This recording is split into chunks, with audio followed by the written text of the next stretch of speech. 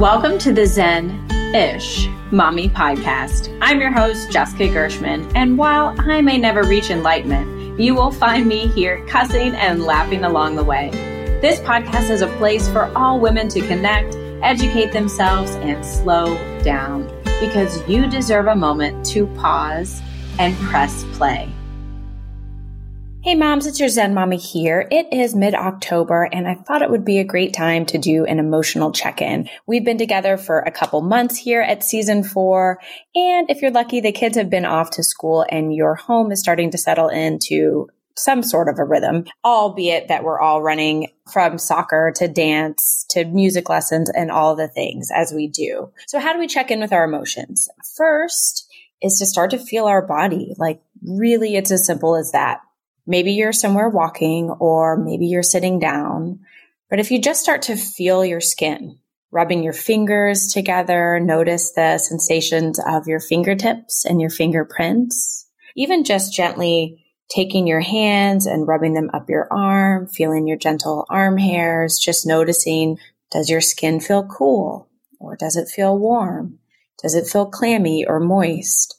So we start to notice these things about our body and we're able to kind of drop out of the busyness of our mind, right? Easier said than done. But even just taking a few minutes, especially when you're super stressed, to just kind of check in with your body, feeling your feet maybe against the earth, feeling your toes wiggle in your shoes. And then once you take those few moments of just checking in with your physical body and kind of dropping out of your head, then we can start to check in and see what emotions arise. Not having to push anything away, not even needing to label it necessarily, but just noticing what thoughts or feelings or emotions might come up. And then we kind of notice where those feel in our body. So if you're feeling particularly stressed, are you feeling it in your gut? That's generally where I feel it. I feel some tension in my gut or in the pit of my throat when I feel stressed. Are you feeling anger or tension? Do you notice tension in your fist or in your upper traps, in your shoulders and your neck? So we just begin to start to notice where these emotions show up in our body. Maybe we jot it down. Maybe we make a little note in our phone. But it's a good check-in we can do. We could do it once a week. Heck, you could do it every day if you really wanted to. But it's a great way to start to get back in tune with our physical body, to get out of our head, right? And all of the to-do lists and all of the things that we have to do, and just start to check in how we're feeling. Because sometimes we don't even really know. Someone's like, oh, how are you doing? And the answer we give all the time is, oh yeah, we're fine. How are you? And sometimes we're not fine. And that's okay too, right? It's okay to not be fine, to be stressed, to be overwhelmed.